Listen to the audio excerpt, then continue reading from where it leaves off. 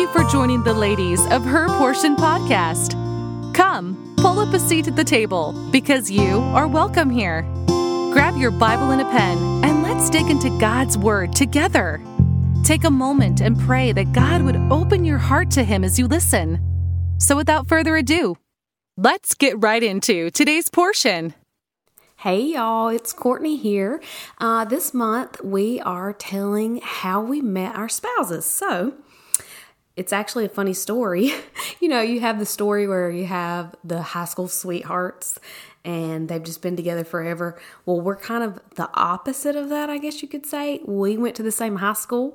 He graduated a year before me, and I don't think we ever said a word to each other. In high school. I mean, I think my graduating class was like 100 students, so we did not go to a big high school. It's not because I never saw him. I saw him. I knew who he was. I was never interested enough to talk to him. It's so funny. So, he was the quarterback of the football team. I was captain of the cheerleading squad, and I use that term captain loosely. All the seniors were captains, so our senior year, so wasn't like I was the only captain, but it was typical football player, cheerleader, except we never spoke to each other. And then it was a few years after high school, we started hanging out in the same group. We were both dating other people, and we just became friends. And then, a few, I don't know, it was months later, probably, we both ended up breaking up with those people that we were dating. And we were still hanging out in the same kind of circles and seeing each other all these places. And eventually, I don't know, he asked me out and I said yes. Initially, it's funny, I was not interested. I was nice to him. We were friends, but I didn't think I was romantically interested, but he just kept hanging in there, y'all. He just kept coming back. I'd see him here. I'd see him there. He was nice. He was good looking. I don't know why I initially wasn't attracted to him, but, I don't know. We started dating, and as they say, the rest is history. We started dating in 2008, and then we got married in 2012. We dated forever, I felt like. I was practically begging him to marry me. No. I was ready, after a month. No. But we did date for a long time, for 4 years, I guess, and finally got married. And then after we got married, we got married in May. The next September, we had Jed. And so it's just crazy, the way that everybody's love story is so different. Even when you have the typical high school sweetheart story, there's always something that's a little bit different. If you would have told me back in high school, we literally walked down the hall beside each other. And that's what he says sometimes. He's like, I can't believe when we were in high school, I walked down the hallway with my wife and didn't even know it. And when you think about it like that, it's so crazy. If somebody would have told me back when I was in high school that I was going to marry Brian and we were going to have 3 children, I was going to stay home and homeschool them, and we'd be serving in our church together, teaching Sunday school together, I would have died laughing, probably literally keeled over dead laughing at you, because that just was not, anywhere near the life that I had planned out for myself. But God, right? He can write a story better than anybody else. And, our love story isn't perfect.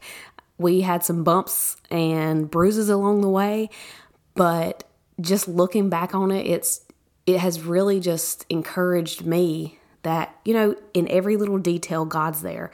And even when you're not connected to God, even when you're, backslidden, you're not serving God, you're not living like you're supposed to be living, He is still working things out for your good and His glory. And it may be hard to see it at the moment, but one day you're going to look back and say, God was all over this story. So I want to leave you with one piece of advice, if I could give you one piece of advice for your marriage, this is what I would say. And it comes from Proverbs 25, verse 28. It says, "He that hath no rule over his own spirit is like a city that is broken down and without walls."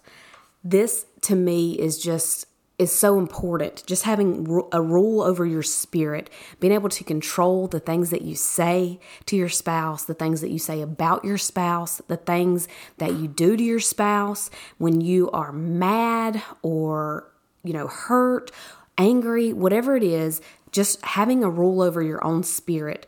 Because it says in the Bible, in that verse, that if you don't have a rule over your own spirit, it's like a city that's broken down and without walls. If you see a city that's broken down, there's no walls, the enemy can just come right in. And Satan loves nothing more than ruining a Christian family. He attacks Christian families daily. If you do not know how to rule your own spirit, that is just an opening. You're inviting him right into your home, right there to sit down beside you on the couch. You have got to have rule over your spirit. And this is something that is not easy. I promise you, if anybody struggles with this, it is me. This is one of my struggles, just ruling my spirit, having control over my emotions. It's something that I've learned over the years. I've said enough things that I can't take back that, I finally learned my lesson. And it wasn't an easy lesson, but I finally learned it. And sometimes, the majority of the time, I have rule over my spirit. I can just sit there quietly. And that is something I never thought I'd do. And that is not something that I do in my own power. It is definitely not something that the flesh wants me to do. It is literally the Holy Spirit of God that lives inside of me that controls that aspect of my life. And I'm not perfect. And sometimes I still say things that I should not say. And sometimes I still do things that I should not do. But I'm telling you, if there's one piece of advice that I can give you to keep your marriage strong and to keep the enemy out of your marriage and out of your home, is to learn how to rule your own spirit. Pray about it. Read Bible verses about it. Just study God's word and see what he would have you to do. It is okay if you are not fighting, but arguing, having a conversation that's a little bit heated. It's okay for you not to speak. It is okay for you to sit there quietly. Maybe you need to pray in your mind. Maybe you just need to bite down on your tongue until it bleeds. But it is okay for you not to say things. I have learned that you cannot take words back. You can say I'm sorry until the cows come home. But the person that you're saying these things to cannot unhear them. And it is not easy to forget when somebody that you love has said some really harsh things to you. So if there's one piece of advice that I can give you, it is learn how to rule your spirit so that you can keep the enemy out of your marriage and out of your home, and so that you can show a lost world and maybe a newly married couple how a Christian marriage should look. And not that you're perfect, but that you love each other and you love God and you are trying your hardest to glorify him with your relationship. So I'm so glad that I got to share this little part of my life with y'all. Maybe that resonates with some of you. Maybe you have a similar story. I'd love to hear it if you do. If you follow me on Instagram, I'm not really on Instagram right now. I'm taking a break for how long, we don't know. We'll see where the Lord leads. But you can always find me at QuortneyJ@runningredeemed.com and here on the Her Portion podcast. So until next month. Thank you for joining us today on Her Portion. We hope you leave with plenty to ponder from God's Word. We encourage you to use today's topic to start your own study in the Scriptures. Until next time.